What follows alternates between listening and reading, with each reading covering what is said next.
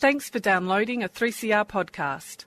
3CR is an independent community radio station based in Melbourne, Australia. We need your financial support to keep going. Go to www.3cr.org.au for more information and to donate online. Now stay tuned for your 3CR podcast.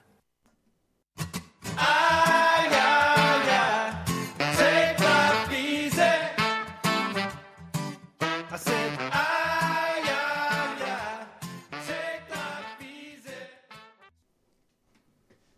Welcome to the Living Free Show on 3CR Community Radio, 855 kilohertz on your AM dial.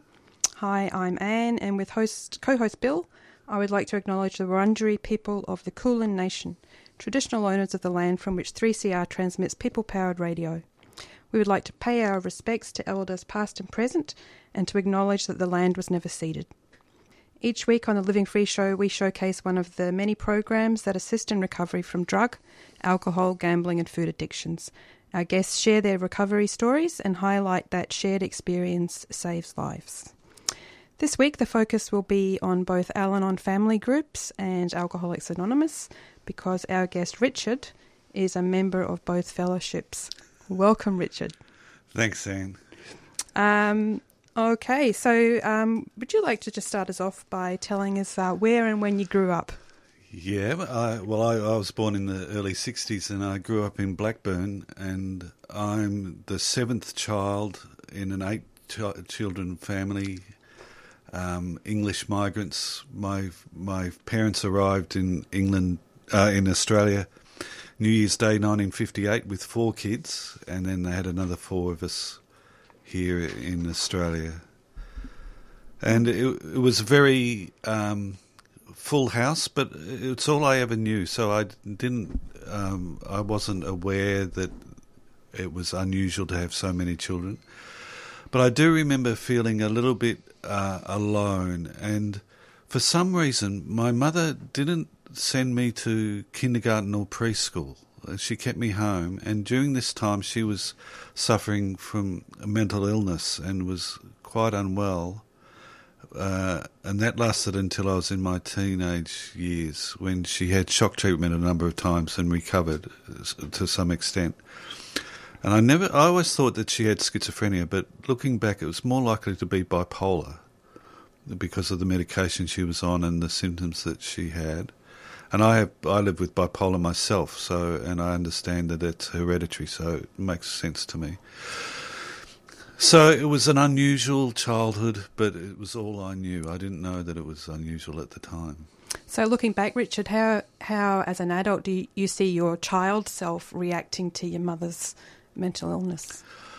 I felt completely responsible for her well-being.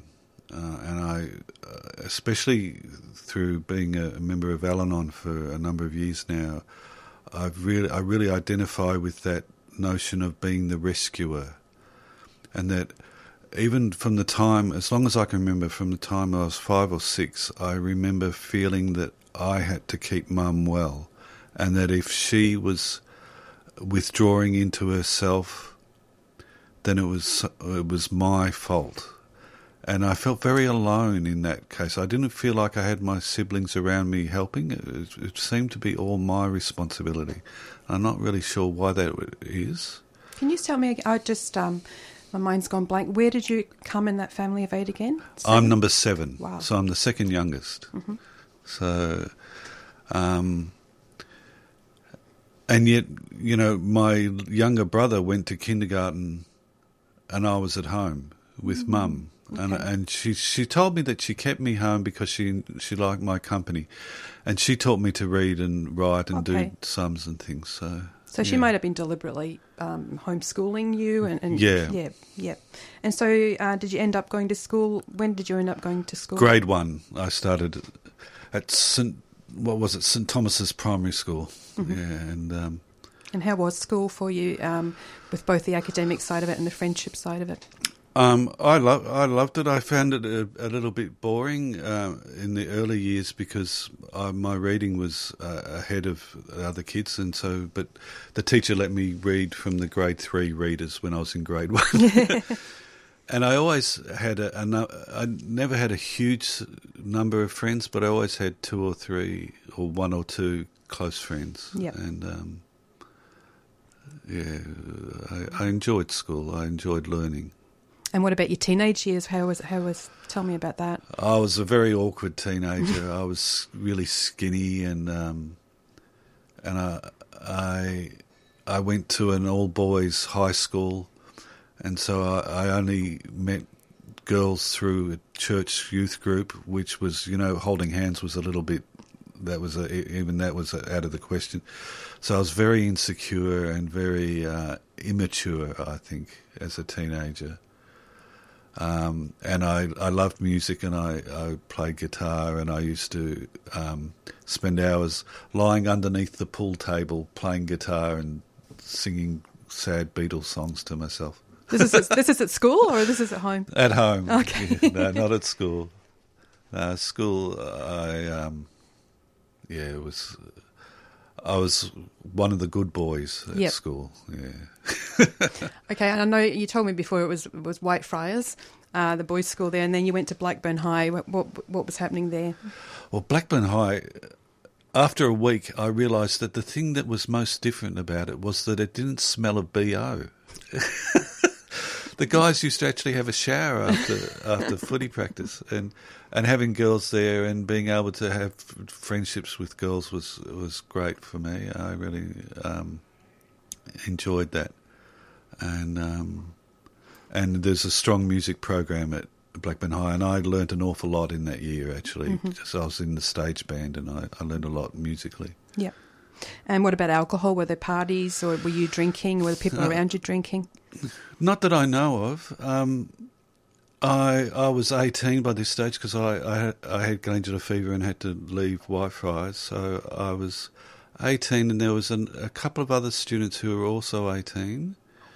But the party, I remember going to someone's birthday party, and we just met at a cafe in the city, and it wasn't really a thing. And in fact, I did a research project with 2 girls into alcoholism as part of our English course.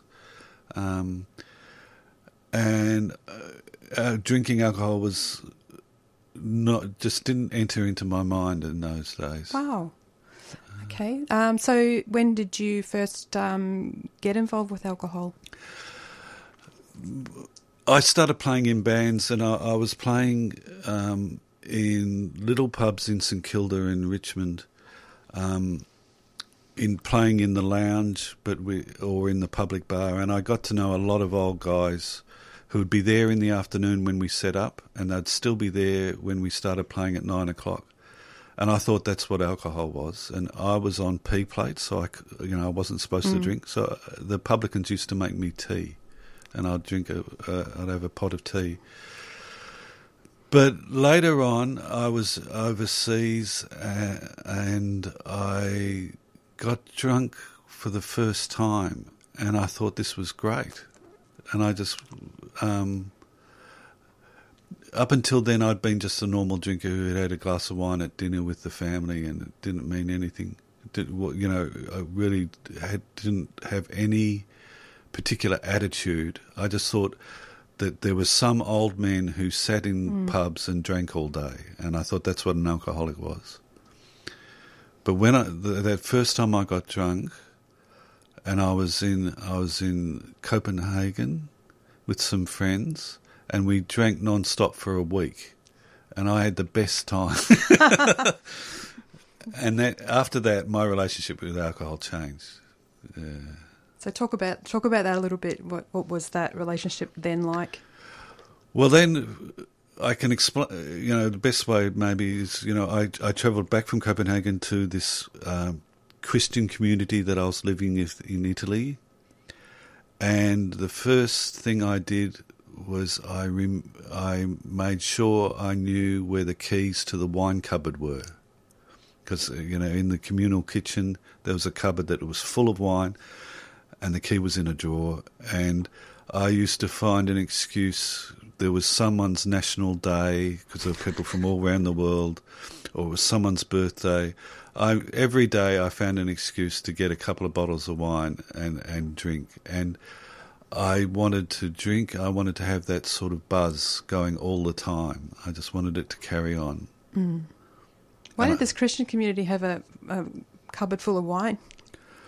Well, they're Catholics. Oh, Catholic. Oh, okay, that's it. Mainly Catholics, Yeah. not exclusively, but yeah. And, yeah, there's nothing un-Christian about drinking wine. No. And what's the buzz like? What was this buzz like? I think the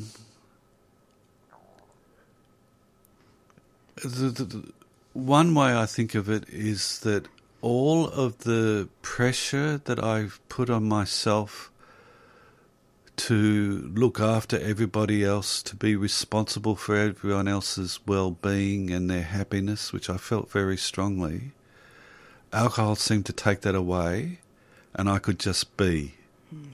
I'd be happy in the moment when I was drunk, and I found that really difficult without alcohol. I was always worried about how I was coming across, whether I was doing the right thing, saying the right thing. I always felt out of place. And how long did that work for you, and did it stop working for you at some stage? Well, I managed to have a reasonably sort of normal life. I got back to Australia and I was working, and I ended up getting married. Well, I had a child and then got married, and I got a better job and had more children. My then wife never liked my drinking and was always worried about it, and I suspect that she was never too keen on marrying me in the first place, but we had a child, and I don't think she felt much choice. Because of the drinking, do you think? Yeah, I think so, yeah.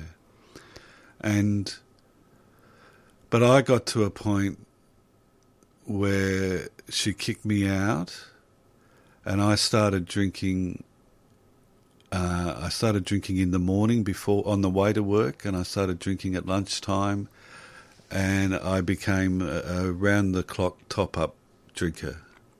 And I still managed to work for a number of years, off and on and here and there, but it was pretty disastrous. So how bad did it get? I got bad enough that I attempted suicide once, and it used to be on my mind a lot. But the thing that I remember clearly, one morning I woke up and I was living in the same bedroom that I'd grown up in, but this time I was on my own. I didn't share it with three brothers. And I was living with my elderly mother, who was in her 80s. My father had died a year beforehand. And I knew that I didn't want to keep on living like that. And I knew that I needed to stop drinking, and I knew that in order that I wasn't able to stop drinking on my own, that I needed to go to a detox. And I knew that a detox on its own wouldn't be enough because I'd done lots before. And I thought I needed to go to some form of rehab. And I was pretty sure that AA was going to be a part of my recovery as well. So you knew about AA? Yeah, I'd been to meetings. My first meeting was at Moonee Ponds soon after my wife had kicked me out. My younger brother took me in and he suggested I maybe try AA. So I went to this meeting, and I had my prejudices confirmed. It was full of old men, and they looked like the same old men that I'd seen in St Kilda. But instead of sitting in the pub all day, they were now sitting in these meetings, smoking and drinking coffee and saying things like, it's the first drink that gets you drunk, and all this sort of stuff, and banging the table with, if you drink, you will die. And it was very, very blokey, and it put me off a little bit. I went back the next week, but I kept poking my nose in over the years.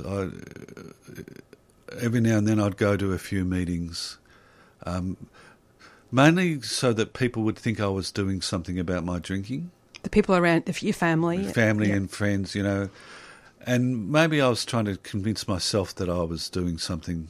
It's okay to drink because I'm going to AA, so sooner or later, at some point in the future, I'll get better. But today I'm going to drink. Yeah, you hadn't actually decided. Yeah. Yeah. All right, Richard, I think we'll take a break now. And you've brought us in some music. Ron Sexsmith, Canadian songwriter, and he's got a song called Strawberry Blonde.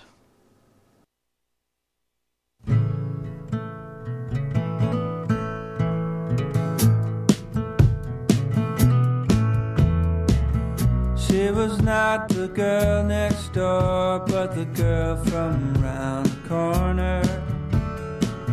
Was at the tail end of grade 4 when she came to school one morning, and all eyes were upon her as she took her seat. Her name was Amanda, with pretty eyes of green, hair of blonde, strawberry blonde. Springtime and dandelions and summer around the corner. Was at the tail end of age 9 with a million dreams before her. She lived with her mother in an old decrepit house. If there was trouble at home, she kept it to herself all summer long. The strawberry blonde. And by her face there was no way to tell. It seemed like all was well in the world, but the neighbors said her mother had lost her will. Gin and sleeping pills, it was no life for a little girl.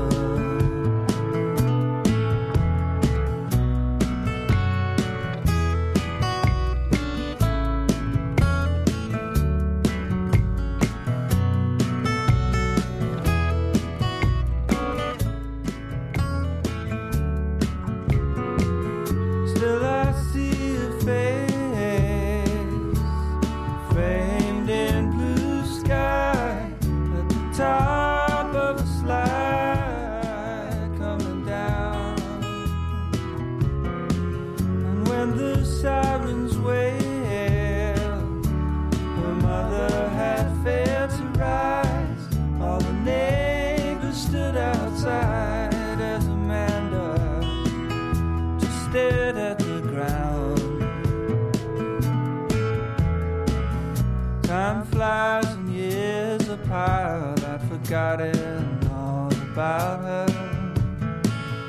when I saw her down the aisle of a streetcar with a daughter. Then I heard Amanda say, has she got her? Come on, Samantha, girl, this is our stop. And they were gone. Two strawberry blondes.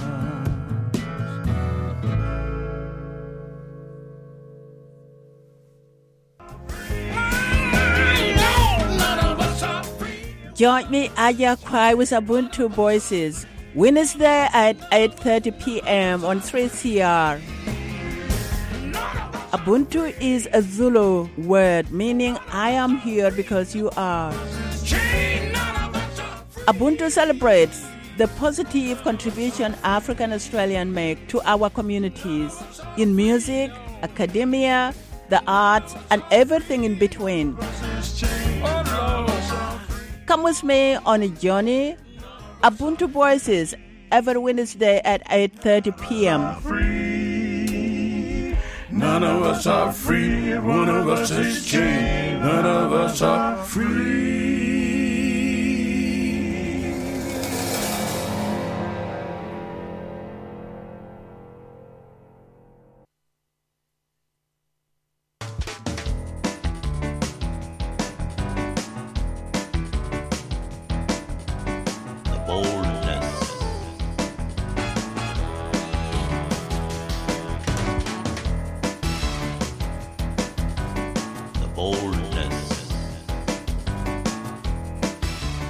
The Boldness, campaigning for human rights for people with disabilities.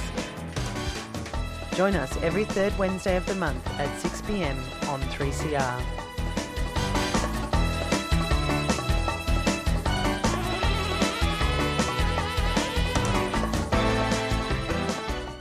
You're listening to a 3CR podcast. 3CR is an independent community radio station based in Melbourne, Australia. We need your financial support to keep going. Go to www.3cr.org.au for more information and to donate online. Now stay tuned to hear the rest of your 3CR podcast. This is a Living Free show on 3CR 855 kHz on your AM dial and 3CR on digital radio. If you would like to listen to one of our many podcasts, then you can find us on your preferred podcast platform or just Google 3CR Living Free and check out our website. You can also contact us via phone, email or Twitter. We are talking today with Richard, a member of Alcoholics Anonymous and Al-Anon family groups. So Richard, you were just explaining to us before how you discovered alcohol and it didn't actually... It helped in the short term but made your life unmanageable eventually. And you've been dabbling with AA. When did you make the decision to abstain and to stick with AA? Well, it was that day that I told you about back in 2011 when I woke up and just didn't want to carry on living the way I had been living and knew that I had to stop drinking. And I'd been to enough AA meetings that I'd heard people talk about how regular, frequent meetings had helped them stay sober. And I just had a sense that there was something about the program, something about the 12 steps that maybe I needed to take seriously. But I was a little bit hesitant, and I went into a detox and I went into a year-long rehab program or supported accommodation program. And I started going to AA meetings and I was sober this time. In the past I'd always been drunk or only maybe a few days sober, but usually I was drunk in the meetings. And I seemed to be hearing things seemed to be making sense to me that I didn't accept previously. And there was something, my very first meeting, there was one guy who spoke and he was a house painter and he talked about getting a progress payment for a job, taking the money, going to the pub, drinking for 3 days and then having to get all his friends to help him finish off the job. And I didn't have any experiences like that, but it resonated with me, that sense of alcohol making my life out of control.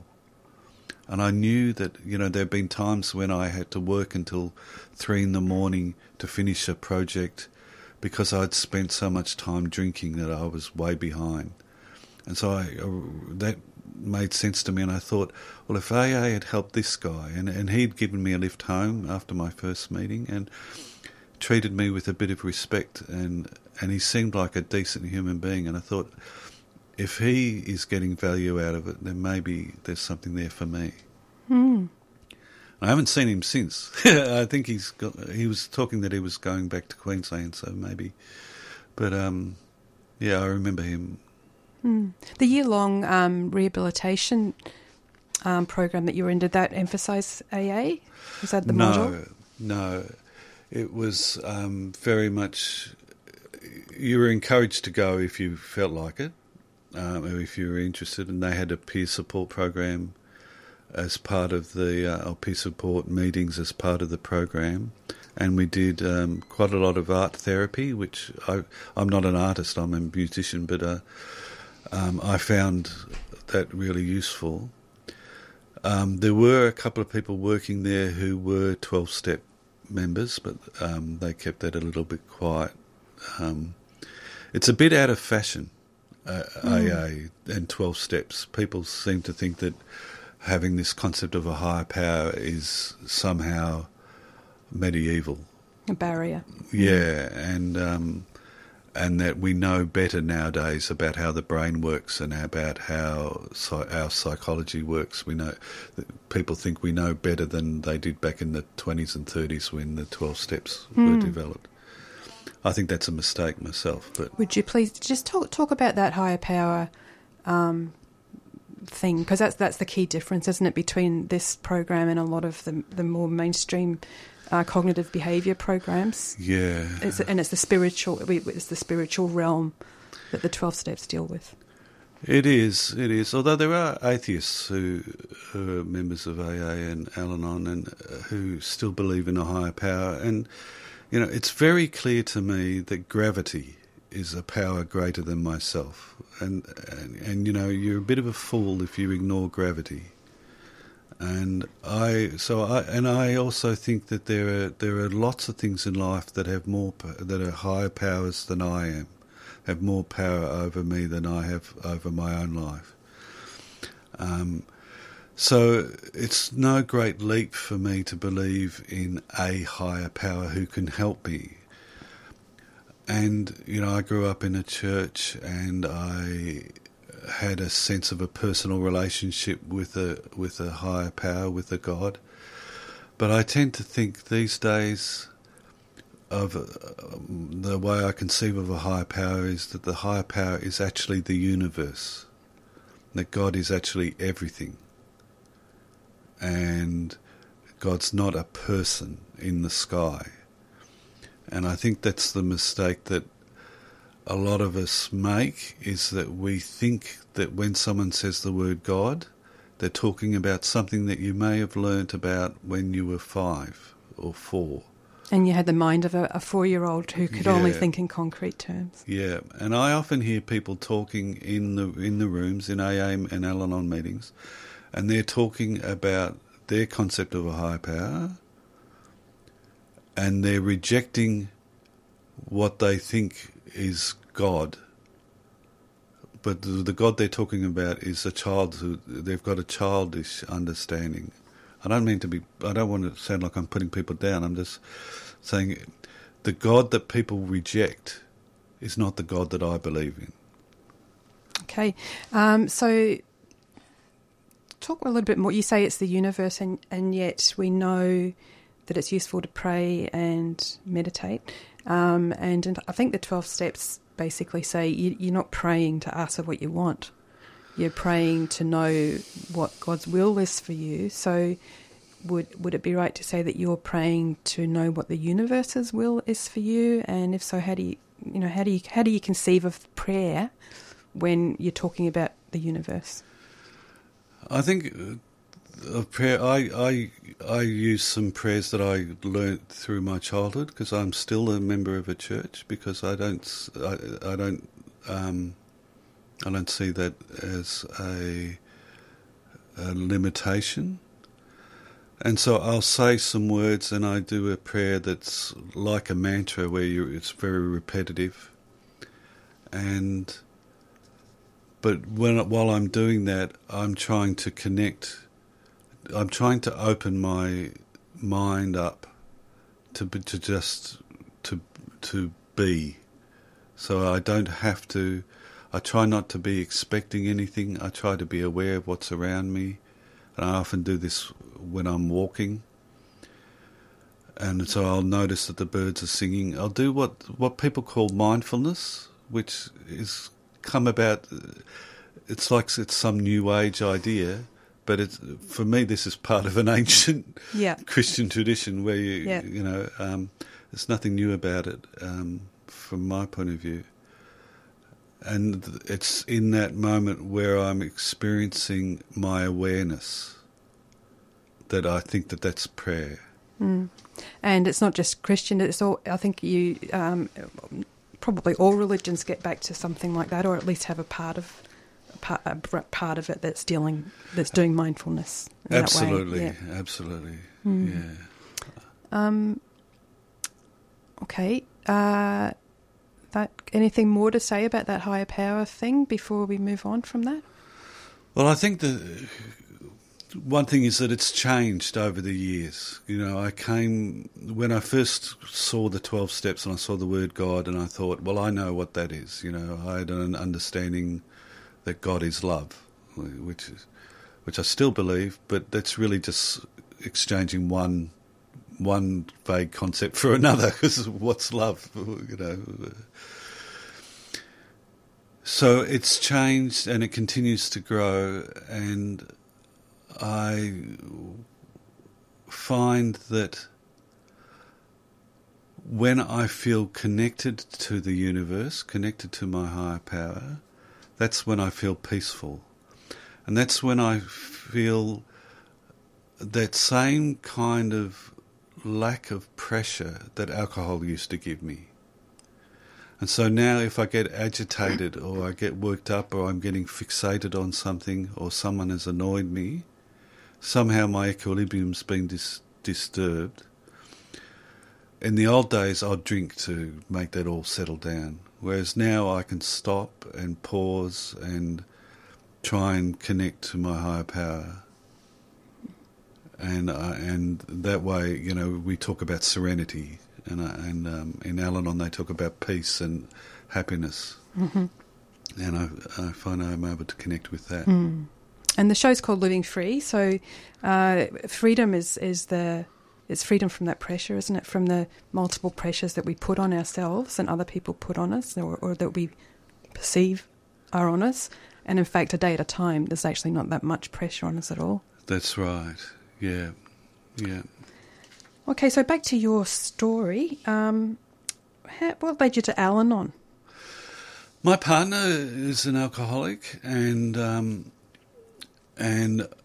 I had a sponsor in AA who suggested that I go to Al-Anon to learn, because I spent a lot of time talking about her drinking when I was sober, because I got sober 10 years ago, and she's continued to drink up until recently. And so it was an AA member who suggested that I go. Mm-hmm. And I thought that I would learn how to help her stop drinking. But even at the first meeting I realised that's not what it's about. But the thing that struck me was in the opening, the suggested opening for Al-Anon meetings, where it says that we can find peace and even happiness whether the alcoholic's still drinking or not. And I thought, that's what I want. I want to be able to be happy and have serenity regardless of what my partner does. Mm-hmm. And has that worked? Has that been proven to be a possibility? Absolutely, yeah. I mean, I still. I rang my partner the other night, and she didn't answer, and didn't ring me back, and she's been sober for some time. But my thought is, oh my God, she's drinking. So I'm still my life's still a bit unmanageable. Yeah. But I realise that thought's a bit crazy, and that even if she is, there's nothing I can do about it, and my worrying about it's not going to change anything.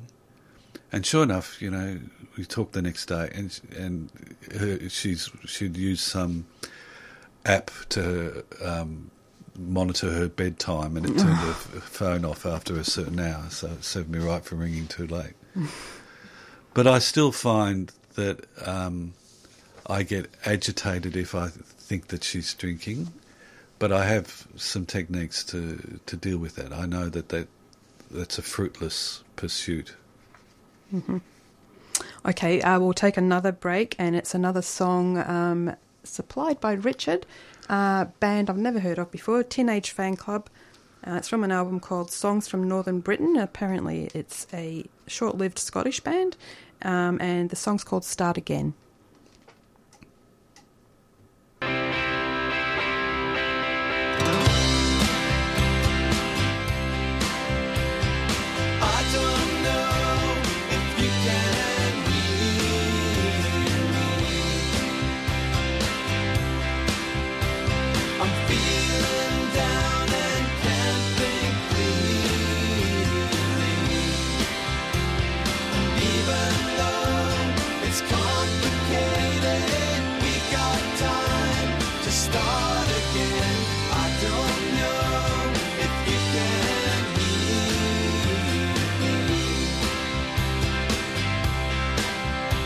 Some things I'd change, but it's too late.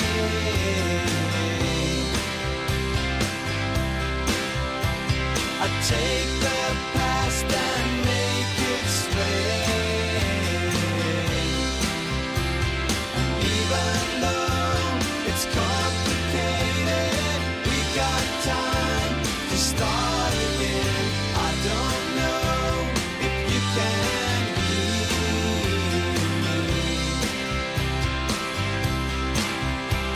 I'm sorry for the things I've said,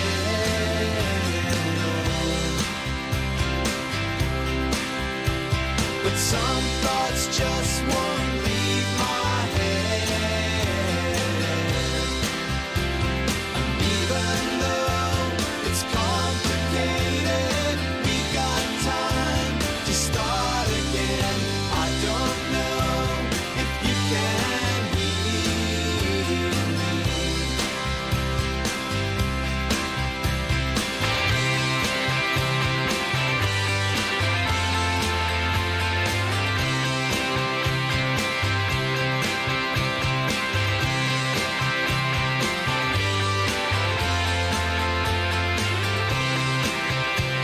And even though it's complicated, we got time to start again. I don't know if you can hear me.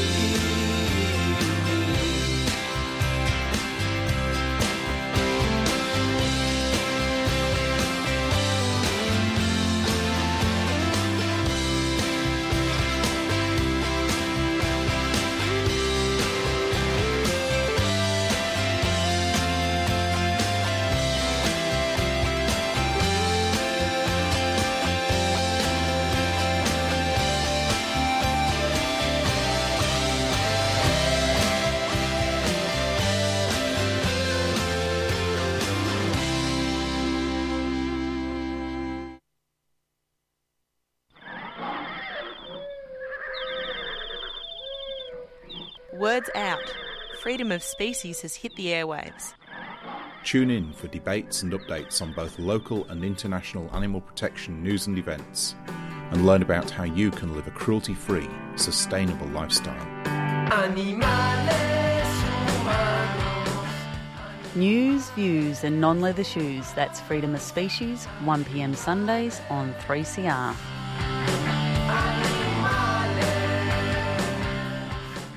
Authorised by the last few remaining kangaroos, Canberra. Get up, stand up. Stand up for your right. Hi, I'm Robbie Thorpe. Beyond the Bars is 3CR's annual prison radio series, where we share the mic with Aboriginal and Torres Strait Islander men and women in Victoria's prisons. Get up, stand up.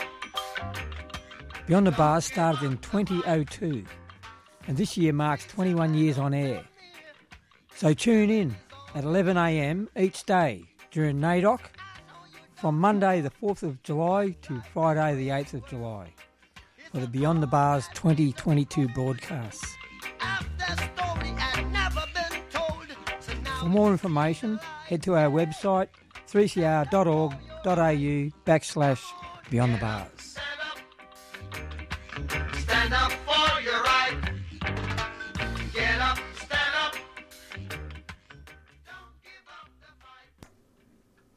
This is a Living Free show on 3CR Digital Radio, live streaming on 3cr.org.au/streaming. And we're talking to Richard about recovery from problem drinking and also from the effects of being close to someone with a problem of alcoholism. And before we get back to Richard, I'd just like to say that the Teenage Fan Club, who the album from which that last song was taken, are still going, even though I said they were short-lived. So apologies to Teenage Fan Club. Okay. So, Richard, you're a member of these two 12-step programs. Do you find that they require something different of you? Are they different in some way? In what ways are they different? I think the ways they're different are on the surface fairly trivial. One thing that Al-Anon is very keen on, traditions of anonymity and of not mentioning outside publications outside concepts. You don't talk about your religion, and you don't necessarily talk about what you do as a profession. Whereas in AA, there's often talk of those things. It's a bit more free for all. And I actually prefer the Al-Anon approach, which is very focused on the program. In an Al-Anon meeting, you talk about Al-Anon. And I find some AA meetings get off, people talk about all kinds of things that aren't necessarily the program. One great thing about Al-Anon and about both fellowships, I think, is that they have got no opinion on outside issues. That's right. Yeah, and that's been really important for me. And I've learned to take that. I try and tell myself that too. Particularly, when the November 2020 American election was, I was obsessed with that, and my life was out of control because of something that's happening in a country, the other side of the world, that has nothing to do with me. I've got a few American guitars, but really, it's nothing to do with me. And I had to tell myself I have no opinion on outside issues.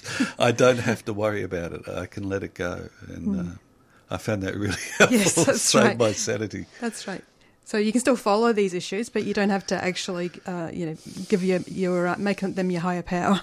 Well, that's right, and I put my own well-being first. And even last night, I was driving home, and there was some news coming on that was disturbing me, and I thought, I don't want to think about this now, and I changed the channel. And it's an important, these things are important issues for a lot of people.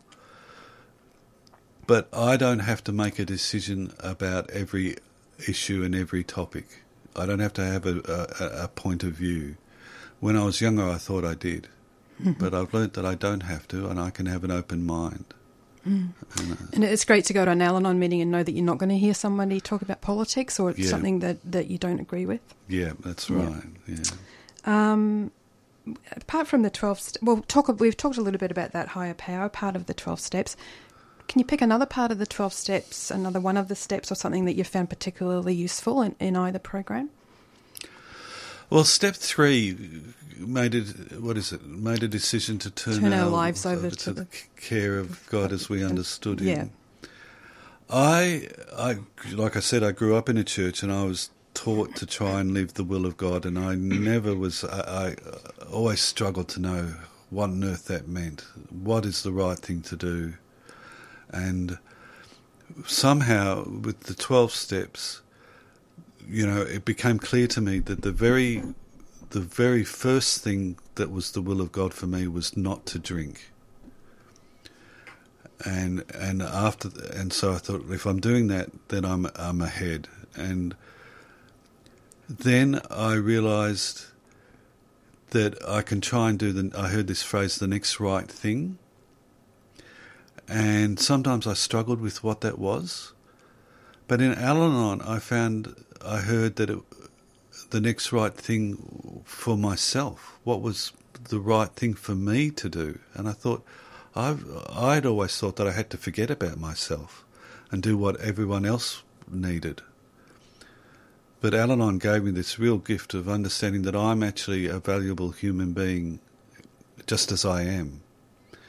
And that if I want to have a cup of tea, then I can have a cup of tea and enjoy it. And I've learnt that a cup of tea is a good thing for me. Maybe sarsaparilla, not too much, because one sarsaparilla leads to another, and I end up not losing any weight. Let's say that. Yep. And so I learned by trial and error, and by listening to other people, and by talking with wiser members, I learned what is useful for me, what's helpful for me, and what isn't. And so I think of that step 3 as I'm willing to be guided. And I'm guided by my own experience and by the experience of others. Yep. And the universe gives information, doesn't it? That's right, yeah. Okay. Now, what about the issues that we often talk about in meetings are resentment, worry, depression, obsession? Have any of these been of concern for you? Yeah. I think all of them. Not so much worry. I'm not a great worrier, but I do get resentments. I get very judgmental, and I actually have periods of depression, which is part of the living with bipolar. And, you know, what I've learnt is to acknowledge these feelings and recognise them in myself and realise that I have choices about what I do, you know. And in fact, I've recently changed my work situation because I was struggling with depression with the workload that I had, and so I changed it and I've gotten less. But I've been able to do that in a way that maintains my relationship with my employer, and we're still on good terms, and it's working well for both of us. In the past, I would have I would have gone crazy trying to keep everyone else happy rather than take the steps that I needed to do for myself. And similarly, I'm very judgmental. You know, I often think that people are expressing themselves poorly, or they've got the wrong ideas, or, you know, I don't know why I'm like this. But especially with Al-Anon, I learned to recognise these behaviours and to nip them in the bud. And I sometimes think of a batsman just letting a ball through to the keeper, just not playing, don't engage with that. That thoughts come into my head, but I don't have to play it. Or I think of them like a kid holding balloons, and I cut the string and the balloons fly off. I just let it go, focus on what the person's saying, and not on what I think about it. And the less I live in that judgmental space, the happier I am. Okay, we're nearly out of time, believe it or not. It feels like it hasn't been that long, and you've got so much more to talk about. But I think a lot of people I've heard in AA and to an extent in Al-Anon, the problem of taking medication and stuff and getting treatment for things that are not related to alcoholism. Can you talk a little bit about the problem of having a bipolar diagnosis as well as alcoholism? I think anyone who thinks that the 12 steps will cure you of a mental illness, aside from alcoholism, is on dangerous ground. And, you know, I think it's really important that I look after my mental health. If I'm used to depression and I'm quite comfortable with that. It's not pleasant, but I know what to expect. But I really don't want to go manic, because I know that if I go into a mania, that drinking will look like the best idea anyone has ever had. And I've had this experience, and I thought, why don't I go out and drink all night? Wouldn't that be great? And I did. And I had to leave my watch with the taxi driver because I'd spent every last cent I had on booze. And at the time, I thought that was the greatest plan anyone had ever had. And I really don't want to go back to that. So I take my medication, I keep my appointments, and I monitor my own well-being. And that's part of how I work the program. It's the same as making sure I get enough sleep and that I eat healthily. I've got to respect who I am. And this is the way God made me, or the way the universe shaped me. Yeah. And I've got to accept it. Mm-hmm. Thanks, Richard. Look, it's been great talking to you and listening to you. If there is someone listening today who's finding it difficult to cope either with their own drinking, someone else's drinking, or with a mood disorder, what would you say? Say there's 3 different people. What would you say to each one of those people? Well, I think I'd say the same thing, is that even though you feel alone, and usually in those experiences you feel incredibly alone and isolated, that actually there are other people who have lived in the same or in very similar circumstances, and who have been able to find a way forward, a way out of the darkness. And I think hope is that there is hope for a better life, and that's been my experience in all three of those situations. I didn't know what to do about my drinking, but AA gave me hope that there could be a way. I didn't know what to do about my partner's drinking. Al-Anon gave me hope that I would be okay, whether she drank or not. And I wasn't sure how to cope with my own emotional life, but I found a way working with professionals that I can live a successful, happy life. Mm-hmm. Well, on that message of hope, that is all we've got time for today. So I'd like to thank Richard for sharing his recovery story with us. Thanks, Richard. Thank you, Anne. Thanks for having me. If you're concerned about the drinking of a relative or friend and would like to find out more about Al-Anon family groups, then you can phone them on 1300 252 666 or go online at alanon.org.au. If you would like to find out more about Alcoholics Anonymous, then you can phone them on 1300 222 222 or go online at aa.org.au. Next week is NAIDOC week, and 3CR programming will celebrate the histories, cultures and achievements of Aboriginal and Torres Strait Islander people. Living Free will return the following week with more stories of recovery from addiction. And also, it's not too late to donate to a radiothon. We were aiming at 3CR for $250,000, which we need to keep the station operating. We're nearly there, so if you're motivated to donate, please go to the 3CR website and you'll find the way. Coming up next, we have Balonwa, the Spirit of Wa, hosted by Uncle Taljam Choco Edwards. Join Uncle Choco on a journey of belonging and movement through sing-alongs and yarns. Thanks for listening, stay safe and stay tuned now for more Radical Radio on 3CR. And to take us out, we've got a song called Temptation by the Waifs. Temptation, temptation, flee from me, devil, flee.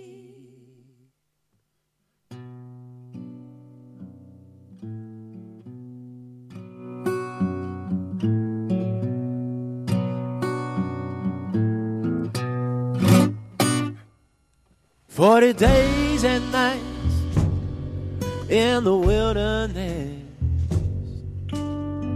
Jesus hungered there. And the devil said, make these stones be bread. If you are who you say you are." And Jesus said, "Get behind me, Satan.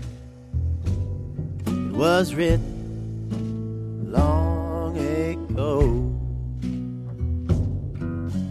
man shall live by the word of God, and not by bread alone."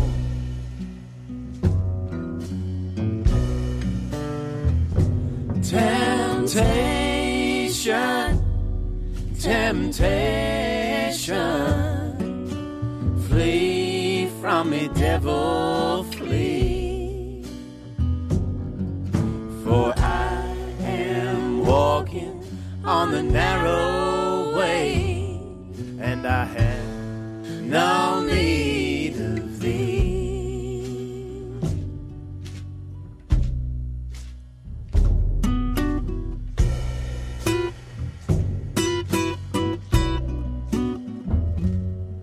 Then he let him up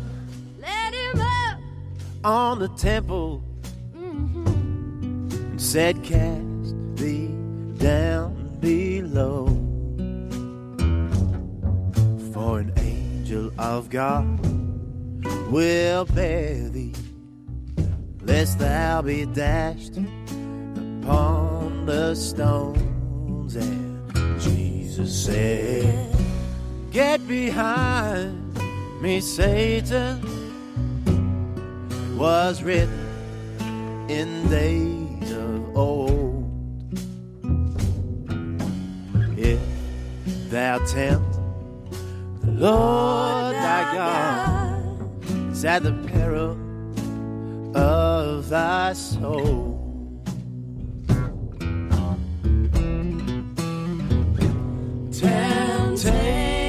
Temptation, temptation, flee from me, devil, flee. For I am walking on the narrow way, and I have no need of thee.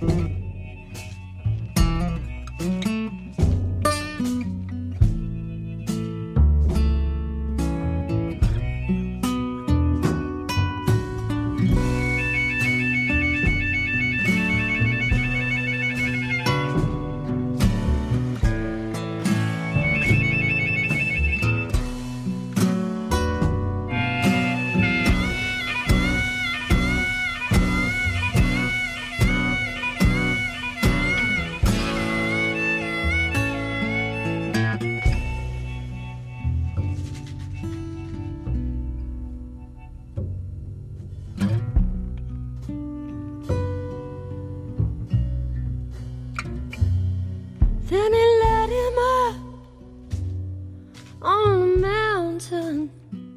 He got the whole world for to see. All these kingdoms I will give you if you fall down at my feet. Jesus said, get behind me, Satan, for it was written on tables of stone, thou shalt worship the Lord thy God, and the Lord thy God alone. Ooh. Temptation, temptation, flee from me, devil. You've been listening to a 3CR podcast produced in the studios of independent community radio station 3CR in Melbourne, Australia. For more information, go to allthews.3cr.org.au.